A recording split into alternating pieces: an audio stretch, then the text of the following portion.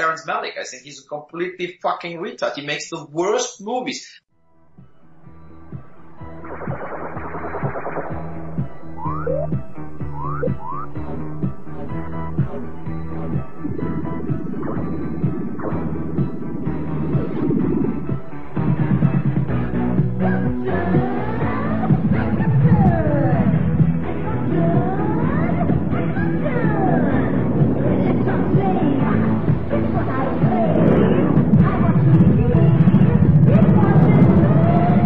Radiodrome. Welcome to a very special episode of Radiodrome. I am Josh Hadley. With me, as always, is Cecil, kind of, you'll see later, and Peter is back this week. Yes, I am, and I'm kind of getting over a cold as well, so I might sound a bit weirder than usual. He was all hopped up on cough syrup last week. Oh yeah. If you guys want to get hopped up on something, you go to adamandeve.com. Use the promo code DROME, and you will get 50% off of a single item, 3 free DVDs, a free Power O-ring, and free US shipping. Just use the promo code DROME at adamandeve.com. Cecil's not going to be here, but he was here earlier. We sat and interviewed last week. Cecil and I interviewed Uwe Boll. Because with Uwe quitting the film industry, I thought this was a good time to revisit and talk to the man again, and he's very open about everything. It's a great interview, so you'll hear Cecil as part of that, but he couldn't make it here tonight due to concerns literally at his home. His home has some construction done, so he can't be at his computer. Peter is here. Let's talk a little bit about Uwe Boll. Peter, what do you think about Uwe Boll quitting film? Do you think this is a loss or about time? I think it's a loss, especially since his movies had been becoming a lot bigger and more ambitious in scale. The Rampage movies were great. Assault on Wall Street was awesome, and I was expecting more in line with films like that, because he started out very, I don't want to say small, but kind of small. Like, they were just sort of video game adaptation movies. They were kind of fun. They were sort of dumb. And then he sort of started to build up his movies in a grander scale. We started to see some really nice original stuff. Like, I really enjoyed C as a slasher movie. I thought that was a cool movie. I really loved the Rampage movies. And again, Assault on Wall Street was very cool, very ambitious, very smart, very good social satire, social commentary movie. So I think it's definitely a loss. I agree. He's been sticking his finger in the eye of the system for the last 5 or so years. The system doesn't like it. And I'm not just trying to, oh man, he's fucking the system. Whoa. No, I mean seriously. You look at how he's made his movies, how he's financed them, and especially the message of the films he's put out in the last 5 years, they are all a strict and very blunt fuck you to mainstream Hollywood. If he hadn't, I mean, I have to admit, I've talked to the guy a few times. I think he's a fantastic guy. He really tanked his own career early on by making all those bad video game movies. He really just, he made people prejudice against him, so they wouldn't even give any of the movies that came later, the good stuff, the post-Far Cry movies. They wouldn't give those a chance because his name had become poison. The first time I ever heard about Uwe Boll was through House of the Dead, which I think a lot of people did. Automatically, it was considered to be like this, oh, it's so bad that it's amazing. It's just so horrible. It's nothing like the video game. It's just so stupid. And a lot of people would get together and sort of watch his movies that way, and along with the Blood Rain movies, and then, Far Cry would come out. Like, I'm personally not a fan of the House of the Dead movie and the Blood Rain movie, and for the reason being is because they're kind of just lazy. They're not that great. They're obviously not constructed with a lot of love or passion. I think even Boll himself, I think, would admit that they were cash-ins. I still liked some of his, like, random video game movies. I actually find Postal to be a really fun, action comedy satire sort of movie. I feel like it captured the video game perfectly, because the video game itself is one of the most politically incorrect things ever. So I thought it was actually really well done. It was one of his few video game movies that actually did capture the heart of the game, possibly because maybe he was actually a fan of it. I don't know. Because the Blood Rain ones were kind of dull. House of the Dead was, I can't even hate House of the Dead. Like, it was so stupid that it did kind of end up just being fun. Like, it is one of those movies you just sort of sit around and laugh at with your friends. But he did sort of poison his own his own films in that way, because he did make so many of those. And it's unfortunate because that's what people kind of know him as. And when I first saw Rampage, and I was so blown away by how awesome it was, not even just for an Uwe Boll movie, but just as a movie itself, it was so good. And I had to kind of tiptoe around when I would introduce my friends to the movies, is I would kind of not tell them that it was Uwe Boll. I would just bring it over and just be like, it's this really great, social political satire kind of movie, and it's really gruesome and really savage, and it really paints such a dark picture of humanity and society, but it does it so well and it orchestrates it so perfectly. And I did that. I avoided the Uwe Boll mention so that anybody who I showed the movie to could kind of realize that for themselves, that Uwe Boll isn't as bad as they thought, and they kind of have that, holy shit, this is Uwe Boll moment. Like I liked it when people would have that moment. It's I kind of like doing the same thing with Michael Bay, because there's a lot of people who hate on Michael Bay, and they'll be like, hey, have you seen this movie Pain and Gain? It's one of the ones I've really enjoyed in recent time. We should check it out. And then people go, holy shit, that was Michael Bay? And it's like, yeah, it's kind of fun to watch people get surprised that way. But unfortunately, yeah, Uwe did kind of sully his own name. I don't think he necessarily did, because prior to, most people think House of the Dead, that's the first Uwe Boll film. No, it wasn't. He made 7 films in Germany, and then 2 in America before House of the Dead. Blackwoods is a backwoods Texas Chainsaw Massacre style family hunting a yuppie who wronged them years ago, and it's kind of a mind warp kind of movie. And Heart of America is essentially Columbine the movie, in only a couple of years after Columbine, where a couple of bullied kids have enough put on their trench coats and gun up their school. Heart of America and Blackwoods were both prior to House of the Dead, and they both got pretty good reviews, actually. And then House of the Dead comes out, and then the man's name is Poison, and it's like, okay, House of the Dead's a bad movie. I won't try and debate that. It's not a career-killing movie. It shouldn't be anyway. Mm-hmm. Like what you did with hiding Uwe Boll's name is unfortunately what you have to do. I had to convince my girlfriend to watch Assault on Wall Street for almost a couple of weeks, because she was like, oh god, Uwe Boll, I can't sit through another In the Name of the King or Blood Rain. And I'm like, no, this is different Uwe Boll. And then I sat her down and we watched it, and she loved it. The man has gotten so much better. He's become a true filmmaker. I mean, there are very few filmmakers out there who would have made the Auschwitz movie he did, or the Darfur movie that he did, or a movie like Assault on Wall Street. Assault on Wall Street, as he'll say in the interview, is what Wall Street 2 should have been. Or just a sequel to, the proper sequel to, Wolf of Wall Street. Like, you can watch those two in succession, and Assault on Wall Street is everything that should happen, to people like Jordan Belfort. And then, in all honesty, the Rampage movies, I think, actually won up political incorrectness of Postal. Although Postal was a satire, the Rampage movies are there to fucking piss you off. President Down to come out in an election year, especially this election year, that is one of the biggest middle fingers that there could be. I still need to see that one. I'm glad, because I was hearing that he was not even going to release it for whatever reason, and now that it's come out, I'm pretty happy about that. I'm going to be checking that out. Well, we're going to go to the interview real quick. Like I said, Peter had to work the day of the interview, so he wasn't there for the interview, but Cecil was. So Cecil and I talked to Uwe for about 40 minutes, so listen to that, and then Peter and I will be back. The first question would be, why are you deciding to quit film now, when arguably you've made the best films of your career in the last 5 or so years? Why quit now? I mean, Rampage 3, Assault on Wall Street, you've made some of the best films you have. Why now? Yeah, because, I mean, it was a slow death, right? So it's not like a spontaneous decision. It really growed in the last few years based on the way the market turned.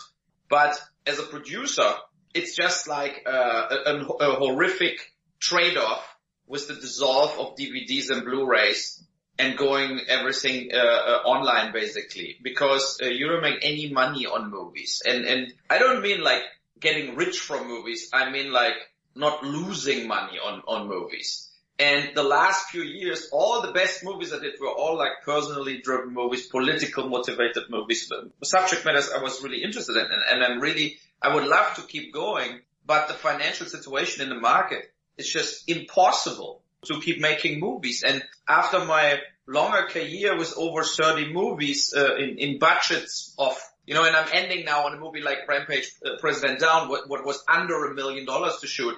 But in between I did $20 million movies like Blood Rain and Far Cry and Alone in the Dark, and a $60 million movie was In the Name of the King. Even Postal was over 10 million. I just cannot go back to film school and make movies now for $100,000. It's just like impossible. And as I said, the last few years, I'm still trying to recoup the money. It's just really bad. Like in early years let's say on Blockbuster, you had a good rental deal. You could make out of US alone 800,000 out of Blockbuster. There is no Blockbuster anymore, and like Netflix gives you $60,000-$70,000. So I mean, with what you exchange that, right? And DVDs now, like Best Buy, Walmart, they all don't have that big DVD sections anymore. They shrink down and they only sell basically the big blockbuster. So for smaller movies, they basically have them only online. So you have to look for Rampage President Down and then you order it at Walmart. But if you go into a Walmart, it's just not standing there on the shelf. And so going to the markets also, the AFM started today, the American Film Market in Los Angeles started today, and it's the first time in 15 years I'm not there. I looked at it last year, the year before, and you sit there and you sell a movie for $1,000 to India, for $2,000 to Hong Kong, for like $1,500 to Scandinavia. It's just a total downward spiral, as Bill Williamson would say, to the end. So, and it's just like, it's unaffordable. It was a really long frustration process, and it's just over. I don't know how the other guys doing it, if it's all subsidized or is it whatever, black money or Chinese money or whatever. I don't know, but it's, for me, if you make a $1 million movie, you will make $200,000 back. So it doesn't make any sense. Now that, you are retiring, from directing movies, are you going to continue to try to produce? I mean, I know you produce and direct, but are you going to try to produce, or are you going to try to do something else? I mean, what are you doing going forward? No, the only thing what I keep doing is other filmmakers' movies, we sell them. So I have also a sales agent in LA right now at the market. I'm still looking out for movies what other people shooting, and we sell them worldwide for them, and also as a service for other producers, directors who got screwed over from distribution companies like me before, So if you just give your movie to a sales agent who tries to survive on the income he makes with your movie, they're all steal. They're all like, whatever, sell your movie with a total shitty movie together, but the shitty movie they own, and they get all the revenues. So they go to the buyers, for example, and say, look, I have the 2 movies for you. If you give me 20 grand, I'll sell you both movies. And then they allocate $18,000 to their movie and $2,000 to the movie you gave to them. So, that are all the tricks I learned in the business. And the only reason I was able so long to keep making movies is that we basically sold the movies on our own. There was no middleman anymore between me and the Hong Kong distributor, the Thailand distributor, the Brazil distributor. So, and over the last 10 years, I got a lot of contacts. I think we have 1,200 buyers we made contracts with over 10 years. So worldwide, I know who buys movies in Brazil and in Argentina or Mexico or whatever, and who is full of shit and who will never buy your movie or whatever. So that is an expertise I want to bring in also in the future. Look, I would love to come back as a director and make movies again, but the market situation has to completely change, or companies like Netflix should stop paying tons of money for shit, like the Adam Sandler movies as an example, what they finance. They were the worst Adam Sandler movies, I think, made in history. And they give him $30 million to make movies like The Cop Law or that stupid Western he did. I mean, why is they not coming to me and saying, look, we want something like Rampage or Assault on Wall Street, maybe as a TV show. I would be totally happy to do it if they pay the bill. And I think I'm very good in producing movies for looking good for not a lot of money, but nobody ever came to me. Nobody offered that to me. For this, I was maybe my whole career too much of an outsider, and sitting here in Vancouver and not in Los Angeles, that is maybe one of the reasons that It was always on me to finance the movies on my own. You know, when everybody said, oh, you have so much freedom. No, I mean, of course I could make the movies the way I wanted. But the fight to make that movies, to get that movies done was like horrific. You know, it was not like, I mean, other people that just have producers that do all the shit work. And I always had to do everything on my own. That was a good thing. I learned a lot, but it was also a bad thing because, it's a very frustrating period to get a movie done.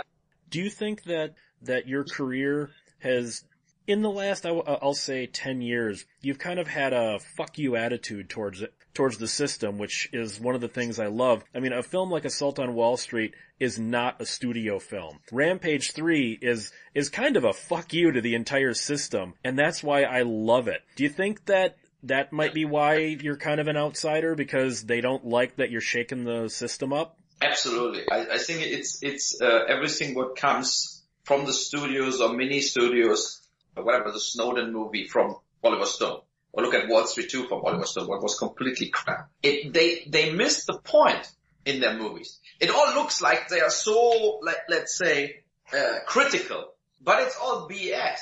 Because critical means to say, why the fuck Snowden has to stay in Russia? Because the West would put him lifelong in jail.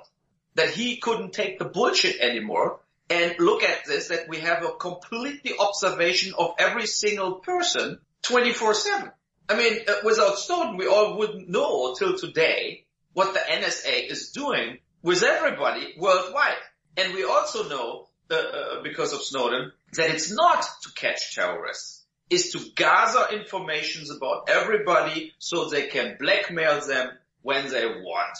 That is the reality. A lot of things as economic reasons, political power reasons. Who knows how many people they shut up over the last 10 years? We never heard about it because they pulled out porn videos, whatever, like shit like this against private people to get rid of them in the political process. I mean, if you see now the campaign, both candidates are dirty, like both candidates are almost criminals. Let's face it, right? Trump is a scumbag. He is crazy. He never paid taxes. He uses every loophole. He filed for bankruptcy 7-8 times. That Clinton, by lobbyists, by Wall Street, she will not do anything what Bernie Sanders said she will. You know, Bernie Sanders is still under that illusion. He endorses her now that Clinton will do anything from his campaign, like controlling the banks or whatever, no fracking. Nothing will get done under Clinton because she is basically almost a right wing, to be honest, you know. So I think we see the ugly face of what's going on, and I think in Rampage, what Bill Williamson said is that is basically the sad truth we're living in. We are the idiots, and they're laughing all the way to the bank. And it's all about the money. Everything is about the money. And when he says so radical, that is the nice thing. If you make a movie, you can be radical. You can say radical things. And when he says we have to kill the rich, we have to rip Washington apart, that is in reality, that is the truth. Because they will not give it up with an election, because they will change the elections. They will buy the elections. They will cheat at the elections. They will not vote ballots to only keep the rich in the end in power. And the only reason that there are two parties is because they have different lobbyists. You can pick. You want the Silicon Valley, Wall Street, chemical industry, power, the media companies. Then you're more democratic. If you want more oil and fossil stuff and big machines, airplanes, military stuff, is basically the gun lobbies and everything, then you're more Republican. But you can basically pick who buys you. If nobody buys you, you will not get in any power position in US. And I mean, and that is the thing I think what I try to show in that absurd, like not absurd, in the things what Bill Williamson says, and also in Assault on Wall Street. When I did Assault on Wall Street, I talked to the general manager, Deutsche Bank, New York, in investor relations. And he said, like, on the peak where the investment banking was booming, he spent around $500,000 a month on his credit card. Like, uncontrolled. like whatever, restaurants, bars, karaoke, whatever. It was exactly like Wolf of Wall Street, like exactly like this. And he said there were like 5,000 other guys in New York. They made the same thing like him. So add that money up. Now you know how much money like Wall Street is stealing and burning. And they laugh at, when they're getting fired because they completely failed in their jobs, they still get 10 or 20 million severance packages for completely stealing, cheating, and being a completely failure in your job. Like, okay, you are like a fucking prick asshole. We have to throw you out. But because you're our buddy and you are in the club of the rich, here are 10 million bucks.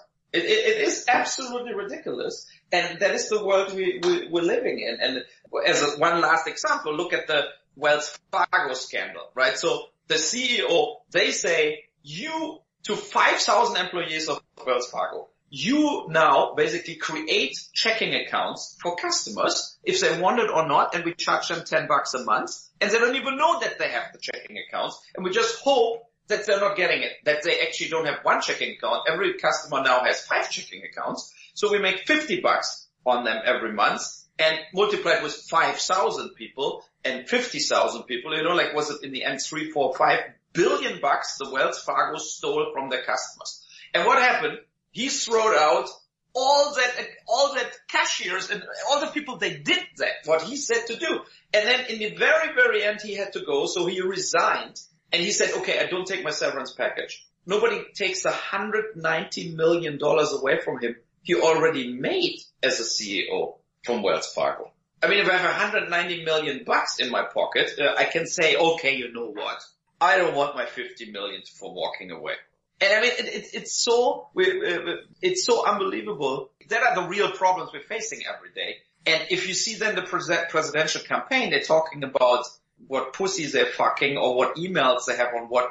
I mean, everything what is that election about is completely absurd. It has nothing to do with the real problems we need to attack. And it's so frustrating. To swing this back to movies a little bit, have you seen that Harry Shearer is suing for This Is Spinal Tap, claiming that in 30 years it's only made $68 in profit? Isn't that kind of the same thing you were talking about, but the movie industry version? Absolutely. That is also the other thing. It's like they cheat you out of your revenues or out of your royalties. Perfect example is if you're a music composer, the GEMA and ASCAP, they collect for you royalties around the globe. If the movie of whatever, Jessica DeRoy, my composer, she makes every year on my movies 50,000-60,000 in royalties. Because the TV stations, whatever, they pay automatically to the composers. As a director, writer, and producer of my movies, I collect per year worldwide $3,000. And the composer makes 50,000. Because we are not protected by anybody. There is no like real collection behind it. It was completely absurd. So I mean, I made 30 movies. They are sold each in like 100 countries, and they're running there in TV, whatever, cable. And I get in total around $3,000 a month, a year as royalties. Of course, like with Fox or Universal, I still have contracts with their accounting. But a movie like Blood Rain, if I get an accounting from Universal on it, I get around $400-500 semi-annual, like 2 times a year, like $500. So, and then it's just like, yeah, and they say, they're always charging costs against it. You have like whatever, you would get $4,000, but they charge you $3,500 for new packaging, shipping, whatever, creating a new HDMI special file for Hulu. So in the very end, you get basically also pennies. Who makes money are all that in-between companies who doesn't go in the risk to pay a movie. So they didn't pay the movie, but then they distributing it, and then they're taking all the money away from you. That is the reason the major studios still making money. I mean, look at the most movies of the major studios right now don't make any money. They lose money, but they have tons and tons and thousands of movies in distribution. Not only movies they produce, also movies from third-party producers like me. And they're making worldwide revenues, and they, for example, sell the movies to their own TV station for a low price. So the profit happens in the TV station, not in the books so that they don't have to pay a lot of money to the producers.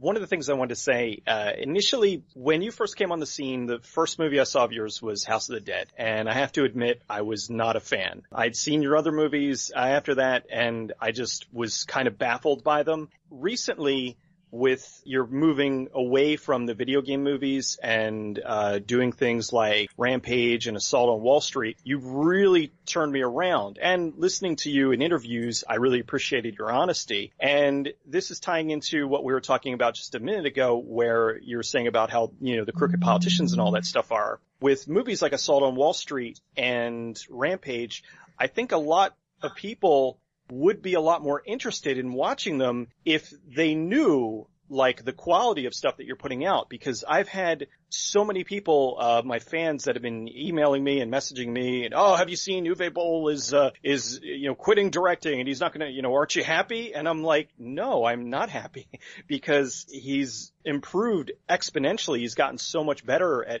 at this. He's been making some genuinely good films. And I think the majority of people are still looking at a lot of your back catalog and aren't really looking at the quality of the stuff that you've done more recently. But you are the minority. You actually watched my other movies. And they are not. And I saw that when I went this summer in Germany on tour with Rampage 3. I went to like 15 movie theaters, 15 different cities. And because I said it's my last movie, I got more press as I would get normally. And a lot of bigger newspapers also wrote even a half page about me quitting. You saw in every single article that guys never saw a movie from me after Far Cry. And they all wrote like, he got the golden raspberry. He got whatever. People say he was the worst director ever.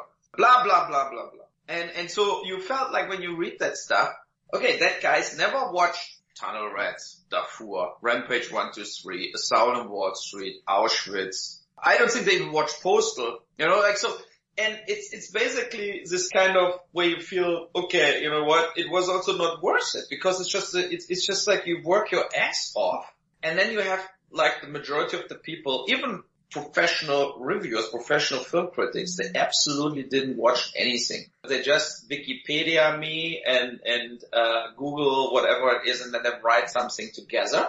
And then they say, oh yeah, I watched Alone in the Dark, I remember. What a piece of shit. And then they feel confident enough to write about my whole career, about my whole life, basically, to wrap it up on half a page without any, like even acknowledging anything. I remember also when I was in Hamburg, for example, I had two press guys that interviewed me, and then before the movie starts, they walked away. They said, yo, we only wanted to interview you. I said, why you didn't watch the movie, for example? Oh yeah, we have to deliver the article tomorrow, blah, blah, blah. And I said, yeah, because you think that you watched 10 years ago, whatever, Blood Rain, that is enough to judge me. Would you do that to Tom Tykwer, to the Wachowski brothers, to Terrence Malick, who only made shit after they started with 2 or 3 good movies, and then they shooting the biggest crap movies ever, but they getting only real reviews and real good critics for their lifetime. And in my case, I started with a lot of video game based movies and got very bad reviews, but after it, I think I made 7 or 8 good movies. That is more as a lot of directors do in their whole lifetime. And I didn't get any credit for it. For nothing. And I said, if that is the world we're living in, okay, that is okay. And write the article you want and fuck yourself, basically. I mean, because it's totally absurd. You think like, what the fuck? I mean, what is that? I mean, there is also, but it shows also kind of a stupidity. It's like some people are so they want to be fans of somebody because they like a movie. Let's say the Wachowski brothers, Matrix 1 was a masterpiece and it was an excellent movie and it was really good. And the one they did before, Bound, with Gina Gershwin or whatever, was good too. Like the little movies they did. But look what happens. Then they got all the money they wanted, and since then, they're just basically a freak show with one stupid idea after the other. A Jupiter Ascending is unwatchable, what I personally feel. But I hate it. I think Speed Racers even did that or whatever. But it does not. Or Terrence Malick, I think he's a completely fucking retard. He makes the worst movies. I like the Thin Red Line. That was the last thing from him you can actually watch without taking drugs You know, like when you really feel like, I don't know, if you have to put LSD in you to enjoy his movies, but that movies are embarrassments for storytelling, and they show also how stupid Hollywood A-list actors are. Like the Ben Affleck and he gets always like that superstars playing for him because, I want to work with Terrence Malick because he did Badlands like 40 years ago, you know, and it's completely BS. That movies are like absolutely bullshit. There is no story. There is no poesy. I mean, I can also put a 70mm optic in front of a 35mm camera and film a butterfly, you know, and say, oh my God, now Ball is the most poetic director of all times. No, I think Terrence Malick has no fucking clue what he's doing, is a total retard, cannot make movies, and his movies are so boring, storyless crap. Nothing else. Most of the people, oh my God, you cannot say this. The good thing is I can say it because I don't care, but also as a reviewer, you should say that about his movies because it's a fact. You know, and I'm really watching everything. I mean, I watched maybe 20,000 movies in my lifetime. I watched everything, and I think I can kindly judge what is crap and what is bullshit or what has something, where you feel like, okay, there is something in it, even if it's like a long stretched out story and stuff like this. But in Terrence Malick movies is nothing. Maybe it makes it only to make money. I don't know. Well, then let me ask you this. Do you think that the critic bias, which I think is absolutely there, puts you in a no-win situation? For instance, like, I remember when Assault on Wall Street came out. I thought the movie was paced properly because we got to see why the assault happened and why this man became what he became. But a lot of the critics said, well, the assault doesn't even happen until the last 20 minutes and the rest of it's just boring character stuff. Now, on the other hand, if you had just started with a bunch of violence, they would have said, oh, it's just mindless violence and nobody knows why it's happening. Are you kind of in a no-win situation with critics? Absolutely. I totally agree with what you just said. It's exactly what happened. As soon I do something what is way earlier violent, it's just a violent, typical Ball, ultra-violent stuff, like Rampage 1. In Assault on Wall Street, for me, it was very important to give the drama a chance, to make it also so hard to not agree with him. Because then, of course, that was the main discussion is, Uwe, are you pro self-justice? Are you actually, you want that somebody goes out against the bank and shoots the bankers? Is that what you wanted with the movie? So, and then for me, I think if I wouldn't show the whole downfall with the suicide of the wife, so that guy lost everything. Now he sees the bankers after 2008, 2009, 2010, they recovered, make the same money. And he can pick, I'm now a homeless guy, or maybe I turn into a Starbucks barista and then still will never pay my debt back. I mean, from his perspective, that he goes after them, I can totally understand it and have absolutely sympathy. And for me, it's kind of also like absurd.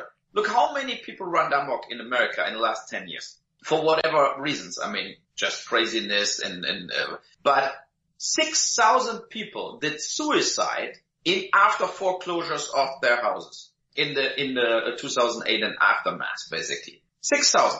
4 million people lost their homes. And not one guy went to Wall Street and shot some people in the head. I actually don't get that. It doesn't make any sense for me. You know, like the people getting shot for the most stupid reasons, and almost no reasons in schools and whatever. Discourse for religious reasons and all kinds of shit. But here there was a real reason to do a real revolt and to go and just basically like 5,000 people go with baseball sticks and just hammering the Goldman Sachs head office pummel it into like a pulp office basically. So, but nothing happened ever. I totally don't get it. In that specific case, I agree. I understand what he did, to be honest. What you want, like you want to be a loser and you want to be just being a homeless guy on a corner and the people that did that to you running around and bragging and saying, yeah, 1 year I made almost no money, but now I make $1 million again. And they tanked all your money. They never gave you any money back. I have full sympathy for him, what he's doing, in the Assault on Wall Street. And I think also that a lot of bankers actually, they deserved, maybe not to die, but if they don't get prosecuted for the crimes they did, they at least deserve that they have fear. You know, that they're waking up in the morning and think like, fuck it.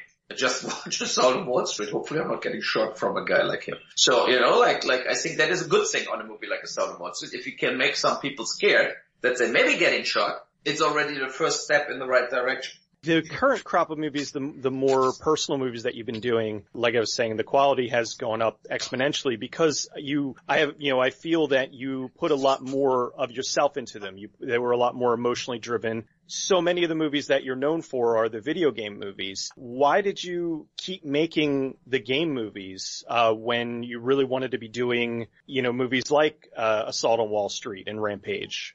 Yeah, I mean, you have to see the background. I did my first three movies in America were Sanctimony, Blackwoods, and then Heart of America. Heart of America was about the Littleton school shooting, and Elizabeth Moss from West Wing and Mad Men played her first part in my movie. So, and it totally tanked. Then I got the House of the Dead movie, and it totally made a lot of money. And I had in Germany my investment funds where every investor told me like, whoa, forget all the other movies now. We give you only money if you make video game based movies. And that is the reason it came to that 4 years period where I shot like one after the other, because look, I'm a director, I'm a producer, and I'm not subsidized. I'm not an art house filmmaker. So for me, it was like, I have to do where the money is. I have to go where the money is. So, and that is the reason I could do Alone in the Dark, Blood Rain, In the Name of the King, Postal, Far Cry. But I tried to buy games that are different. They are not the same genre. Because I would be bored to do Resident Evil 1, 2, 3, 4, 5, 6, 8, 9, or Underworld. So I always try to do different genres, like a Blood Rain with the vampires and In the Name of the King, a little more like this kind of Lord of the Rings style, and so I tried to the best that I enjoy making the movies, and I actually enjoyed making all of the movies, but I got also the worst reviews of my life. I got tainted, and I got like that hate wave. Then 2005 in Germany, the investment funds got cancelled by the government, so people who invested in the film funds couldn't write investments down from the taxes. So it was now 100% risk for the investors to invest in movies, and that was the completely end of it. Nobody invested anymore. And if you think about it, German money to Hollywood was $30 billion in 5 years. Huge money. Rush Hour, Mission Impossible, Lord of the Rings, all financed with German money. And I was the only filmmaker who actually got some money, because I made commercial movies that you could sell them worldwide.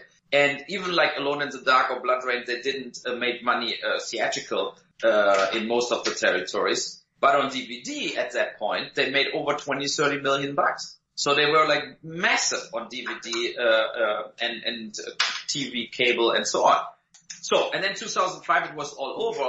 After this, I did only Blood Rain 2, Blood Rain 3, and In the Name of the King 2 and 3. Because I could make money with that movies based on the sales of the first ones, I could go to the buyers and say, look, I make a cheaper one, second part, but give me 400,000, give me 500,000. So I could make money with that. That is the reason I did Blood Rain 2 and 3 and King 2 and 3. And all the other movies were more like my political, personal movies. I think it's a shame with you leaving, especially because I just showed my girlfriend Assault on Wall Street for the first time, and she loved it. And that movie is so set up for a sequel, and I was kind of hoping that would turn into like Rampage, where we'd get a couple more sequels to Assault, and I'm kind of disappointed we're not going to now. Yeah, I know. And because it's impossible to finance it, it's a shame. Dominic Purcell would be all over it. He loved that. And I also recently read a review from somebody from Assault on Wall Street, and he totally trashes Dominic Purcell as he has no face impressions. He's so stoic. He doesn't show emotions. And I totally disagree. I think he plays that guy like a tough guy. But you see in various scenes, the emotions just coming out of him. I mean, the same, they would never write that about Robert De Niro, who would play a lot of parts. He did the same, where you don't see the big emotions, but the big emotions are there. And I think Dominic Purcell did in Assault on Wall Street actually the best acting of his career. When the wife dies, when the funeral of the wife is, the whole lead up where he's still trying to save his existence and his life when he gets fired by the job. You know, like, I think he did an excellent job. I mean, I don't know what that reviewer want, like a whiny little bitch or what, like, you know, like somebody who just cries all the time. I mean, I totally don't get it, but that is the thing, as you said, I cannot win. No matter what I did, I just cannot win. Even if I have clear, like facts on my side, they're getting ignored. When I had discussions, like I said, like why Oliver Stone's Wall Street 2 was even in the movie theaters. There is nothing in Wall Street 2 what shows that the system is corrupt and that the system broke 2008 in the bailouts. But it was the official movie about the bailouts. No, it was not. It was completely bullshit. It was a personal father-son story between Shia LaBeouf and Michael Douglas. And it was like way worse. Like the first Wall Street is one of my favorite movies. And I love Oliver Stone's early movies. I mean, there are tons of Oliver Stone movies that are my absolutely favorites of the last 30 years, from Born on 4th of July, Platoon, Wall Street, Salvador. He did tons of movies I love. But the last, whatever, starting with Alexander, I think he's completely lost it. And I don't know what the fuck he's doing, actually. I think he's doing the opposite from the movies he did when he was younger. And they are all harmless little, like, side plot movies. In interviews, he's still very, very sharp, but in his movies, not. I didn't get any, like, real exposure with Saul on Wall Street, and Wall Street 2 got a lot of exposure. And I think Saul on Wall Street is the way better movie. It's just way better. Back in 2006, when you had the boxing match with all of the like blogger reviewers, that must have just been incredibly cathartic for you to get that out, because I know that you already were a trained boxer, and being able to go in and just take that aggression out, it had to feel pretty good. Yes, it was very good. I mean, it was a lot of work to set it all up. Also there, I couldn't win, right? So because 2 of the 4 guys later said, and then everybody wrote about it, I promised not to hit them. it was all a show. I mean, what the fuck? Find in the internet how I said what I want to do, right? I said, I want to fucking kill you in the ring. Come to Vancouver, I invite you, blah, blah, blah, blah, blah. I mean, like, and to say I promised not to hit them is so absurd. They had to sign a waiver. They got a mouse protection thing made when they were there. You know, like stuff like this. Why you do all of this if you say then I'm dancing around you and I don't do anything? I mean, it's completely absurd. And the whole, what you said, catharsis out of it was, of course, to do it for real. That is the thing. It's all, whatever that make me look bad. But I think that doku about me, the Raging Ball doku, shows it kind of fair and good, and you see a little the background of everything, that it was A, not fake, and B, it was like a stunt, you know, but it was a good one, because I felt like it's time to drag some of that bloggers out of the internet in the real world, and bring them to Vancouver and confront them directly. And I think that was a good thing. A lot of directors are very jealous. You know, it's like, I would love to do this, but I cannot box, or I would love to do it, but now you did it. And now it doesn't make any sense anymore. Do you think Michael Bay would wish he could do that? But I would actually wish that Michael Bay would get his ex-wife fired. That would be actually fun if he actually would like completely get like pummeled. The dispute with Michael Bay was basically The Rock or some movies from Michael Bay, Bad Boys 1 and so on. I'm not a totally Michael Bay hater, but with the starting Transformers, I think he moved away from any kind of filmmaking. I have to say, like, I just watched that Benghazi movie from him. And, I don't know if you watched that, where they attacked, like, where he said he makes now a political controversial movie about the attack on the embassy in Benghazi, where they want to try Hillary Clinton to be the whole time in that scandal. I forgot the name. You remember the name? 13 Hours, I think. Yes, 13 hours or whatever. So then, but you see basically like, that is again typical Michael Bay. You see basically like 10 Navy SEALs who just for 1.5 hours kill hundreds and hundreds of black guys attacking the embassy. But they cannot save it because it's just overwhelming. There are too many people. And then in the very end, one of that Navy SEAL guys dies. And it's the biggest deal ever, right? You know, and that is the thing what I think that And that shows two things. Because if you Wikipedia or Google the Benghazi thing, there were only 20 dead people total. So A, he faked history, and you think they actually killed hundreds and hundreds and hundreds of attackers, but it's totally bullshit. It was way smaller, the fight, as it is in the movie. That is the one thing. And if you make something what is part of history, you should be a little more accurate about it. You cannot make just only because you're Michael Bay, you make another Bad Boys action movie out of it. So that is the one thing. But the other thing what shows it too, and that is what I criticize in American politics since Postal, is any like American dad counts 500 times more as like some horde of black guys. You know, like it's really like you know, like as an audience when you watch the movie, you feel like, oh my God, now the guy got actually shot. But before that, you see 2 hours how they're running around and shooting and fighting, and by poor accident, nobody got shot the whole time. You see like 300 attackers with AK-47s, like shooting the shit out of the embassy, and only one guy gets hurt. And then, of course, the consul dies, and the other guy who actually, the 3 guys died because they burned down the consulate, so they died because of the fire. But it shows like that absurdity.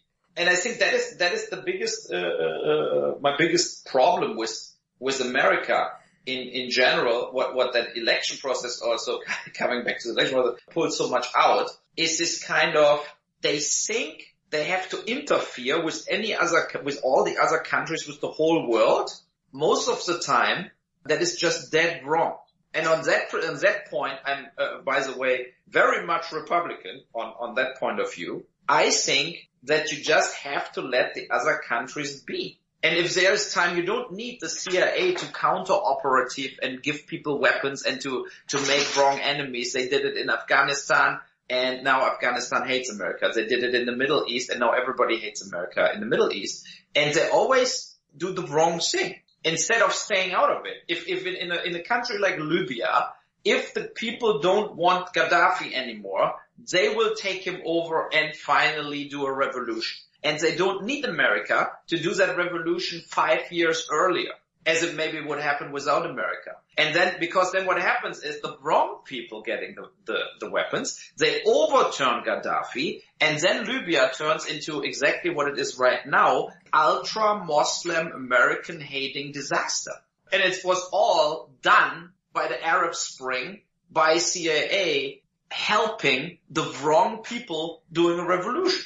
And that is, I mean, it's historically basically proven that in the Middle East, almost every turnaround, every political revolution was done with CIA help, and every single time it ended the same, in completely chaos, thousands and thousands of dead people, that the new emperor, the new dictator, or the new party rules, has only one big enemy, America.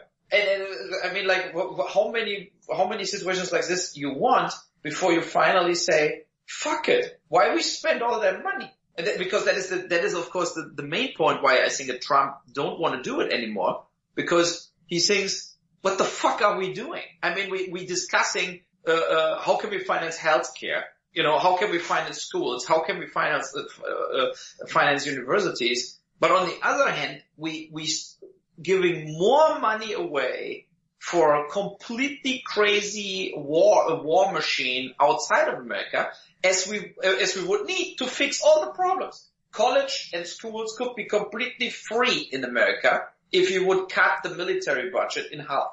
A final message to our listeners and to your fans and your haters out there. Do you have a final message? No, but I mean, if you want that I come back at one point, then maybe a few $1,000 can write to Netflix. We want an Uwe Boll TV show. Or, you know, I don't know, but it's like, if there are Uwe Boll fans, and if people, as you said, like with the South of Wall Street, Darfur Rampage, if you think that there were good movies, maybe one of the new players in the market could reevaluate and say, why not doing an Uwe Boll show? I mean, there's so many good subject matters. Like the Bundy standoff, for example, you know, the military guys like from the South who just got acquitted. Like there are a lot of, you know, like you could do a TV show about domestic terrorism. stuff like this, I mean, it's all stuff where I think I could dig in deeper as maybe other directors and also make it a little more radical, bringing a little more points to the surface where maybe other channels would be scared about. But what Netflix or whatever, I love Narcos, for example. It was a great show. And of course, we all love Breaking Bad. We all love House of Cards. So why not? So you tend to, when you've watched as much Uwe Boll films as we have, you tend to notice certain things that come up in his films a lot, especially the post-Far Cry. I mean, he was still doing video game movies technically through 2014, but not the way we think of them. One of the first things you notice is he has a very hyper-realistic style. He doesn't go for stylized lighting. I don't want to say point and shoot director because it's more complicated than that, but he is a very stylized director with his kind of very dystopian's not the right word, but all of his films look dirty, don't they? Yeah. And I really enjoy that about a lot of them. I mean, it works in certain movies than it does in others. Like, it works really well in Seed, and it works really well in the Rampage movies and in Assault on Wall Street, especially in the Rampage ones with that sort of the scenes where it's kind of almost like a first-person shooter where, you know, the guy's running around shooting everybody in the streets and stuff. Fun fact, too, that movie, the first Rampage at least, was filmed in my neighborhood in Surrey, British Columbia, which I'm pretty proud at. I've eaten at the chicken place near the beginning of the movie, so that was actually pretty cool to see. But I do think that Uwe definitely has, I guess it's like other filmmakers have used the style, but he uses it to his own advantages, and he uses it to really spotlight what the movie is about, and it works really well for, you know, a dirty, gritty movie like Rampage and Assault on Wall Street to have that sort of stark, very real, very gritty look to it. It really works to the effect of those movies, I think. Another thing you notice about Uwe Boll films is he has cast members that he keeps coming back to. You'll see Michael Pare and Clint Howard and Brendan Fletcher in numerous films of his. Like, when you see a Paul Thomas Anderson movie, you know it's going to have at least this name of like 12 different actors that are all going to have some role in it. You know this. There are certain directors that you always know some actor is going to be in this, and Uwe has his own cadre as well. And I think that's another cool thing is like always, okay, what role is Brendan Fletcher going to get? Oh, okay, he's in this, and oh, he's this, and oh, he's this, and I know he worked numerous times with like Eddie Furlong. He was going to work with Dominic Purcell again because he wanted to make an Assault on Wall Street 2, but with him quitting now, which I guess we should talk about that a little bit. He's basically quitting because the industry has changed so much. As you heard in that interview, he can't make money anymore, and finding financing is ridiculous, yet, as he'd put it, Michael Bay gets $500 million to make a stupid Transformers movie. He can't get $1 million to make an Assault on Wall Street sequel.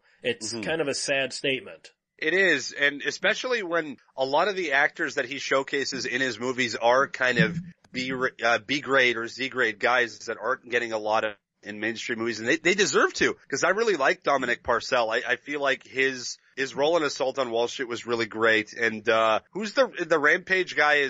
That's Brendan Fletcher, or is that somebody else? Brendan Fletcher has been he was in Heart of America, he was in Alone in the Dark. He was, I think he was in Postal. He was in, obviously, all the Rampage movies. He was in one of the Blood Rain sequels, and I think he was in one of the In the Name of the King sequels. So, Uwe's used him a lot. And it's really great to see him use him, because I feel like Brendan Fletcher is a really underrated actor, and he showcases a lot of the acting ability we should be seeing him do in mainstream movies, in Uwe's movies. Like, he is amazing in the Rampage movies. Well, I haven't seen the third one yet, but 1 and 2, he shows so much depth and so much gravity in those performances that this guy should be getting in TV or movies or whatever. Like, dude's a fucking powerhouse in my opinion as an actor, and it's so cool that Uwe has used him and other more kind of, you know, C, B, even guys like Michael Pare, and also he was in Assault on Wall Street. He was the guy that was helping sell with a bit of his finances. Edward Furlong and Eric Roberts. He uses Eric Roberts too. At least he did in Assault on Wall Street. Another guy who deserves to be getting a lot more work in Hollywood. If you listen to the Assault on Wall Street commentary, he won't be using Eric Roberts anymore. He said Eric was incredibly difficult, couldn't remember his lines, and had to read off cue cards. So that's unfortunate. he would not be using Eric Roberts again. Oh, it's still cool to see. Like, I always enjoy seeing his performances, and I think he's a talented actor. And yeah, Edward Furlong put in a really good performance in Assault on Wall Street as well. It's cool to see him trust, at least give a shot to some of the former Hollywood stars. Like, Edward Furlong has obviously had a lot of problems with, drugs and alcohol and domestic abuse, it seems like, with Monica Keena, and I think he was able to actually utilize it really well in Assault on Wall Street. He put in a really good performance, and it looks like he's maybe cleaning himself up a little bit, which I'm really happy to see, because I really like Edward Furlong, and I'd like to see him succeed and clean up, because the kid had such an awesome start in Hollywood. Like, it was his first movie, Terminator 2, and then shit everything down the drain, unfortunately, and I think he's got a lot of talent, and I'd really like to see him pull himself up by his bootstraps. And it's unfortunate that Uwe's retiring, because we might have seen Edward in a few of other Uwe's more sort of ambitious, bigger movies, and it's unfortunate to see him retire. Well, and one of the things I'm going to miss the most about Uwe being gone is he was one of the few people that didn't play the Hollywood game. He didn't play the open secret game. He didn't play the, I need to be nice, this executive might greenlight my next movie. Watch any of his YouTube rants. He doesn't give a fuck, does he? Yeah, no, he doesn't give any fucks. He played to the sounds of his own tune. He made the kind of movies he wanted to make. If he wanted to make a cash-in, he made a cash-in. If he wanted to make a true passion project like the Rampage movies or Assault on Wall Street, he did that. Always sort of respected him as a filmmaker. I was never one of those people who just slandered him based on the fact that he made, cheap or shitty movies. One of the few true exploitation filmmakers, like, he's our generation's Bruno Mattei, in my opinion, and that's something really special. We don't have a lot of filmmakers like that anymore, and that's another reason why it really sucks to see him go. He's one of the few people making actual exploitation, not homage exploitation. He's really making those kinds of movies, whether it be like the video game ones or really dark, violent movies like the Rampage movies and Assault on Wall Street. He was one of those kind of filmmakers, one of those, little shoebox filmmakers that used the ambitious and wanted to be something different, didn't want to be what Hollywood was, very much in the Tuma was, or the earlier Fulci or Bruno Mattei kind of movies. Like, he was that for this generation, and that's another reason it really sucks to see him go. I hope he changes his mind and comes back. You never know. He very well might. He's been compared to Ed Wood a lot. People mean that in a negative way. I say he should take that in a positive way, because what is the thing Ed Wood is most known about? Being super passionate about film. It's clear, even from listening to that interview. Look at how many times he brought up other people's movies that he's watched. He watches film. He loves film.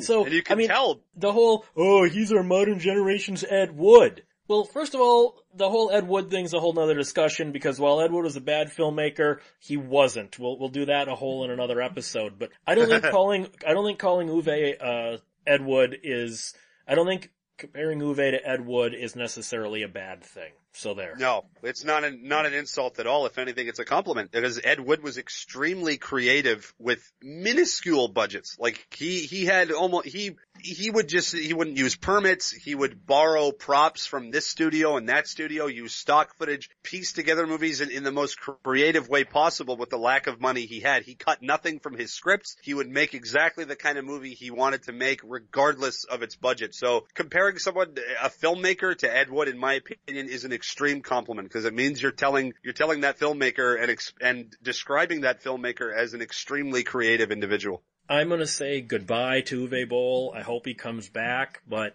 I'm glad I got to talk to him at least one more time. Peter, where can people find you if they wish to? Gushing about Uwe's types of movies, and probably Uwe Boll himself at some point if I ever get off my ass and make another video, on Twitter at Cinematica, on YouTube The Cinemasochist, on Facebook The Cinemasochist, on 1201beyond.com, and on thegrindhousechannel.com. You can find me at 1201beyond.com. Contact this show at 1201beyond@gmail.com. Uwe Boll is a great filmmaker, and you really should check out all of the movies he's made past 2009. You won't be disappointed. Keep one foot in the gutter, one fist in the gold. Have a good night.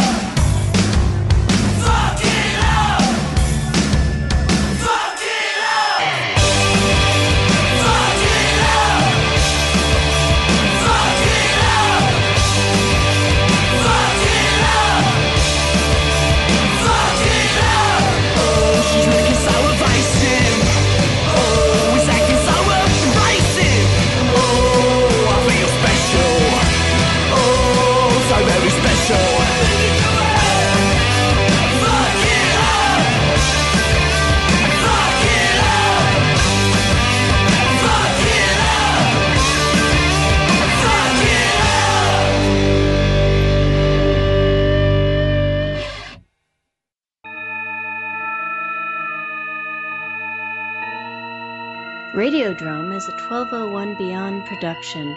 Find it and other great content at 1201beyond.com.